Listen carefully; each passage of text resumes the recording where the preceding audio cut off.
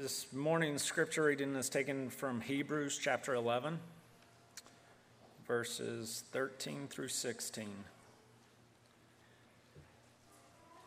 Hebrews 11, 13 through 16.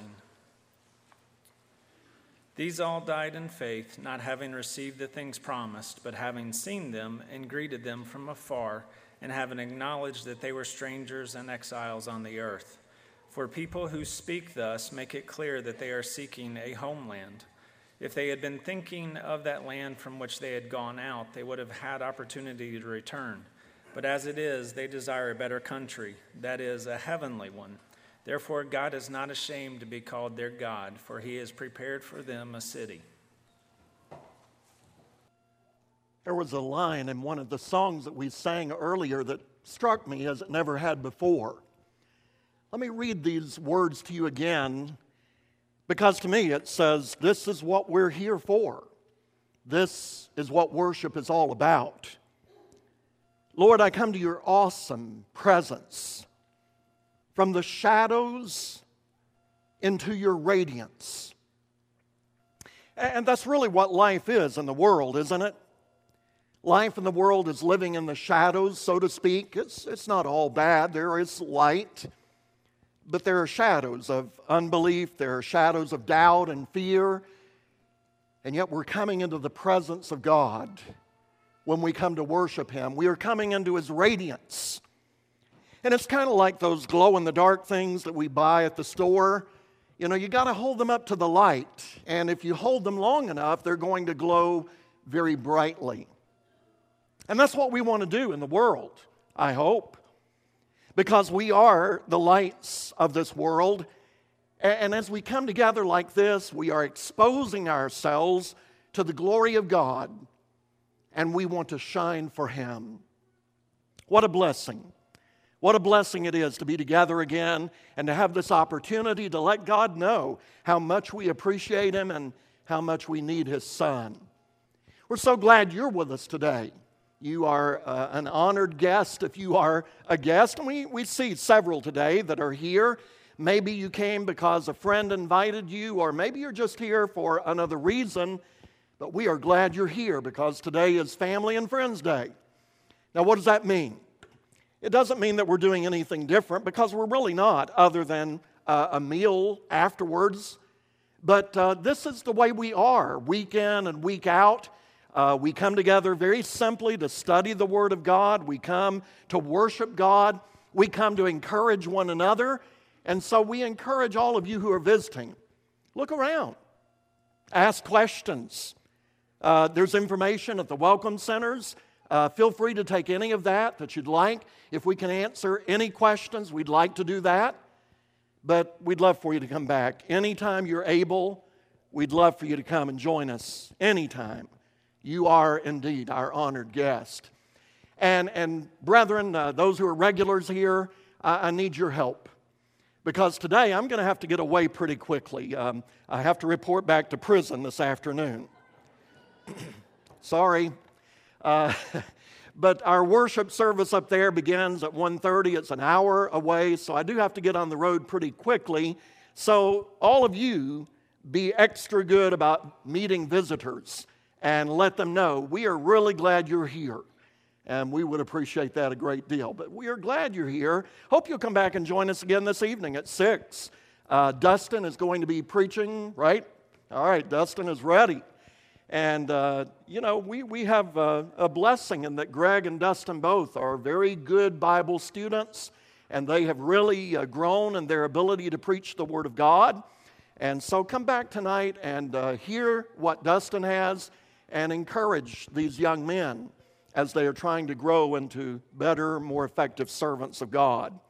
And before we get into our lesson, I just want to make a statement and see if you have any response to it. And that statement is, God is good. All the time. That is true, is it not? God is good all the time. So let's get into His Word. Hope you've got your Bible with you, that you'll open it with us and study with us, because there are things here that will make our lives so much better. Let's get into that right now. Now, I'll begin by talking about A TV show that maybe you have seen at one time or another. It's been a long time since I've seen it. I'm not even sure it's on now. Let's Make a Deal. Anybody know what I'm talking about? Monty Hall. It started back in 1963. It's kind of like The Price is Right and other game shows like that. But the person who is the contestant, or they call them the trader, they're given some kind of a prize, and then they'll say, but you can trade that for what's behind door number 1, door number 2, door number 3, or curtains. I don't know which it is, but they can't see what's behind that, and so they have to take a chance. And sometimes it turns out to be a fabulous prize, and they made a good decision, and sometimes it turns out to be a zonk. I think that's what they call it, a zonk. And that could be a billy goat, or it could be, a pile of trash. I don't know. It's something of no value that anybody would want to take home with them, but that's what they're stuck with because they chose that door. Life can kind of be like that, can it? Because sometimes we're standing before a door, so to speak, not a literal door, but it is a choice. And we have to decide, is this the way I want to go? Is that the way I want to go? And sometimes we make a good decision, and sometimes not so good. And our lives are disappointed. We don't do as well as we might have if we had made another choice. And so we understand that game, let's make a deal, and sometimes it seems like, well, that's the way it is. We just have to take a guess. Really? Is there not a better way to approach life? In the year 2017, we have made our theme Salt Life, Faith Life. Salt Life is a bumper sticker that you may have seen, or you may have clothing that has the logo on it. And it simply means here is a person that loves the beach. And even though they're in Johnson City right now, they'd rather be at the beach. They love the surf. They love the salt water, the refreshing nature of it. That's where their heart is. Well, we're not here to talk about the beach, but we are here to talk about something better. And that is heaven and a relationship with God that is a blessing. And every first Sunday of the month, we're talking about that theme in one way or another. Well, today we want to raise the question, is that really the way to go? Is that really the best life? And I'm convinced, and many of you here today are convinced, yes, the faith life is the best life. So let's talk about that, and let's just try to remind ourselves or convince ourselves this is the way to live. First of all, let's talk about the question, what is faith life? I mean, what are we talking about? Faith life is kind of comparable to using a GPS. You know what I'm talking about, I'm sure. A few years ago, my family and I took a vacation in Miami. That's where my wife grew up. It's very different now than when she grew up. But we went down there, and I was kind of hesitant about going down there because it's a big city now, and not everybody there speaks English in case I get lost. And I'm a country boy. I just don't like being in big cities. And so I had the advantage of having a GPS, and we'd decide, well, we want to go to this place, and we would plug in the information, and it would say, turn left 1 mile ahead, or, whatever. It would guide me. And I put my faith in that GPS device, and for the most part, it did very well. There's a couple of times in my use of GPS devices, they've been mistaken, but most of the time, they're very reliable, I've found. Well, that's kind of what faith life is about. Faith life is getting directions from another source. It doesn't come from my head, it doesn't come from my heart. I get my direction from God. Jeremiah chapter 10, verse 23. Many of us know this very well, and it just sets out a principle that is absolutely true. And hear what Jeremiah said a long time ago. Jeremiah 10 and verse 23. I know, O Lord, that the way of man is not in himself. I know that the way of man is not in himself. It is not in man who walks to direct his steps. And isn't that just like me in Miami without a GPS? I don't know where I'm going to end up. I need somebody to guide me. And that's what Jeremiah is saying. Lord, we don't have the way in ourselves. And life proves that. How many times have we or others that we know of failed because we did not take God's advice? And as a result, our life gets into big trouble. We run into all kinds of strife and turmoil. And then we think, I should have listened to what the Lord told me a long time ago through His Word. I knew better. I just chose not to follow what God taught me. But God is saying there, we don't have it within us, and therefore the need is there for every one of us for guidance from somewhere else. Now, where is that going to come from? Let me take you to Deuteronomy now. Deuteronomy in the Old Testament, chapter 6. We're going to look at verse 24. Deuteronomy chapter 6 and verse 24. Now, Moses is the speaker on this occasion, and he's about to say goodbye to the people of Israel. He knows his life is about to end, and they are about to enter into the promised land.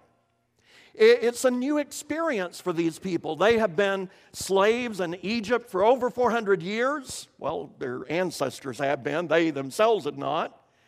But for the last 40 years, they've been wandering around in the wilderness. Now they're going to have their own towns, their own cities. How do we get by? I mean, they didn't have any experience in living a civilized life, as we would call it. Well, listen to what Moses says in Deuteronomy 6 and verse 24. The Lord commanded us to do all these statutes, and he's talking about whatever God may have told them. The Lord commanded us to do all these statutes, to fear the Lord our God for our good always. For our good always, that He might preserve us alive as we are this day. And that simply says that you can trust God. That's what He was saying to Israel long ago. You can trust God because His intentions are good. Now, sometimes we may wonder, should I really have turned back there? Is this really the right lane to be in? And if that GPS knows what it's talking about, yeah, it is. But with God, we know He knows what He's talking about, and we will end up in a good place if we follow Him. Look again in Deuteronomy chapter 12. Deuteronomy 12, verse 28. And again, a similar statement. In fact, there's lots of these statements scattered throughout the book of Deuteronomy. But let me just give you one more. Be careful to obey all these words that I command you, that it may go well with you and with your children after you forever, when you do what is good and right in the sight of the Lord your God. And you see, the idea is not complicated. The idea is follow God and it's going to be good. Follow the GPS. You're going to get to where you want to go. And it's the same way with God, only far more reliable than any man-made GPS.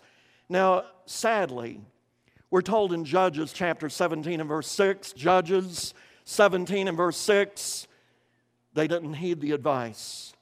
They turned off their GPS, you might say. Because listen to what it says in Judges 17:6, and this is just a couple of generations after Moses made those appeals. In those days, there was no king in Israel. Everyone did what was right in his own eyes. Do you want to live in a place like that? Where everybody is doing what is right in their own eyes? I don't. I call that situation chaos.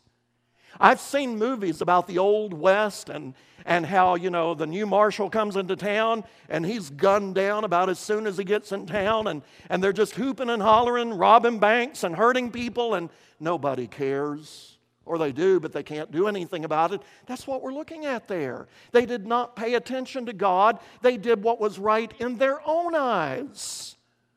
They could have had it so much better if only they had listened to God and lived the faith life. We have an opportunity to do better. Jesus in John chapter 10 and verse 10 makes this offer. He says, here is why I came to this earth. And just listen to this kind of statement about what we could have if we would follow Jesus. John 10 and verse 10, the thief comes only to steal and to kill and to destroy. I came that they may have life and have it abundantly. I don't want to just live. I want to live abundantly. To know that I have something better waiting for me, to have joy and meaning in this life, to know I'm fulfilling a purpose that is higher than I am. I want to live life abundantly. And that's what Jesus says. I came to give that if you'll follow me in the faith life. And that's why we say in 2 Corinthians 5 verse 7, Paul actually wrote it, but we agree with him. This is the faith life. Because in 2 Corinthians 5 verse 7 he says, we walk by faith and not by sight. Now that doesn't mean we're just blindly leaping out into the dark. We talked about this in the Sunday school class up here this morning. Because there's good evidence, there's good solid foundation for what God is telling us. But we walk by faith. We're listening to His directions and we're not trusting our own head, our own heart, because that often fails us. We're following God. And that's what we mean by faith life. A decision to follow God, and that essentially means Christianity. Living for the Lord, following Him. Would you want to be on a plane where the pilot can't see where he's going? Would you want to do that? I hate to say this, but it happens regularly. And you know that if you've ever looked out the window of an airplane, because when you get up to a certain altitude, you're above the clouds, if there happen to be clouds that day, and there's not a thing you can see down below you. There are no landmarks. There's nothing. How do you drive that plane? Well, again, it's like GPS. In fact, that's where our GPS came from. It originally was designed for aircraft, as I understand it. And there again, they get you to where you want to go most of the time, because it's directions even when you can't see where you're going. That again is what we're talking about with the faith life. Now, let's move on to the second part of this lesson, and that is, well, why should we choose the faith life? I mean, you're telling us what it's about, but I mean, why should I give up my seat at the controls and let God direct my life? Is there a good reason for that? Yes. In fact, I'm going to give you 7 good reasons. Going to do them very quickly, not going to elaborate much on any of them, and we could add a whole lot of others to the list. But this is the reason why we follow God, and so let's just get into it. Why should I live the faith life? Let's begin in Hebrews chapter 11 and verse 6. Hebrews chapter 11 and verse 6. And here we find again a statement that is very familiar to many of us, but listen, he says, without faith, without this faith life, this commitment to living by faith, without faith, it is impossible to please Him. That is, please God. It's the only life that will please God. That's the point of what he's saying. Without faith, it is impossible to please Him, for whoever would draw near to God must believe that He exists and that He rewards those who seek Him. 2 things there that are so critical. Number 1, do we believe that there is a God in heaven? And there's plenty of evidence to show that. If you'd like to discuss that at more length, I'd love to talk with you about it. I don't have all the answers, but I have some answers, and lots of us do. And then secondly, in addition to the fact that there is a God in heaven, He's a good God. He rewards those who seek Him.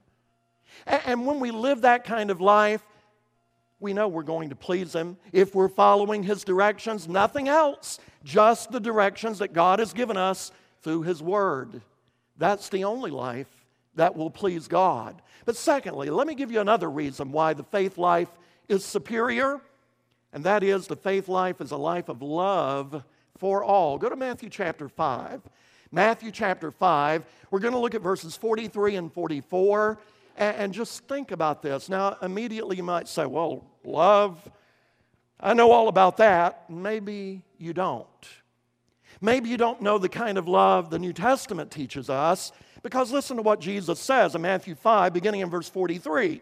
You have heard that it was said, you shall love your neighbor and hate your enemy. We all have that down. That's just the way the world teaches us. But Jesus says in verse 44, I say to you, love your enemies, and pray for those who persecute you. I don't feel like loving them. That's not what the word love is all about in this passage. It's the Greek word agape. You know about that word, I trust. It means doing what is right and best for that individual, even when we don't feel like it.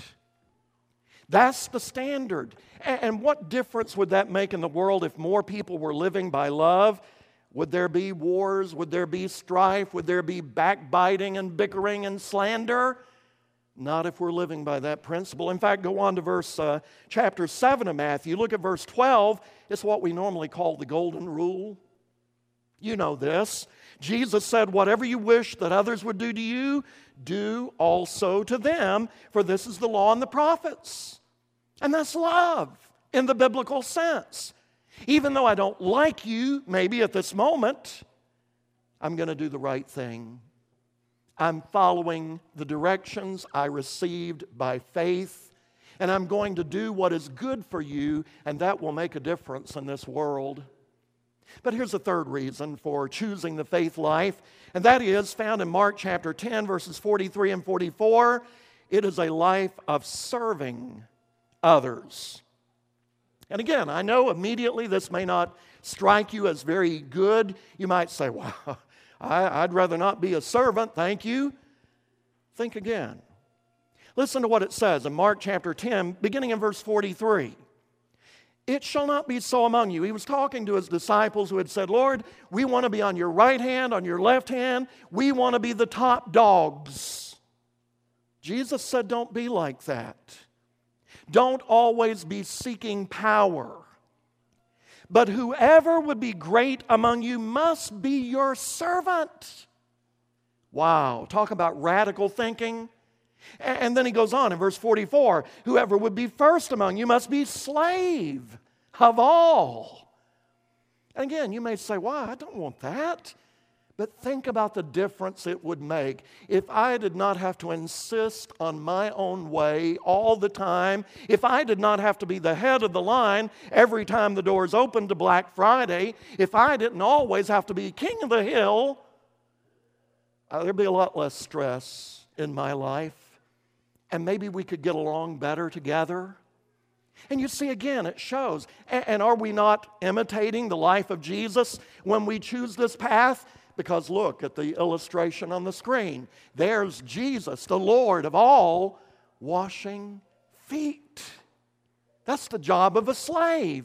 And yet Jesus said, if you know what I've done, if you do as I have done, happy are you? Oh, it's a different way of living. But it's one that is more likely to bring joy and peace into your life than what the world teaches us. Number 4. 1 Timothy chapter 6. Go there. 1 Timothy 6, verses 6 through 8. And now we're going to talk about how the faith life is a life of contentment. A life of contentment. Do you know what contentment is? A lot of Americans don't. Because when we get something that we've wanted for a while, well, now it's something else. And then once we finally find a way to get that, well, now it's something else. We're never satisfied. We're not content. But listen to this passage, 1 Timothy chapter 6, beginning in verse 6, godliness with contentment is great gain. That's the way to be rich. Learn to get by without a whole lot of stuff. Godliness with contentment is great gain, for we brought nothing into this world, and we cannot take anything out of the world. But if we have food and clothing, with these we will be content. And wouldn't that be a different way of living?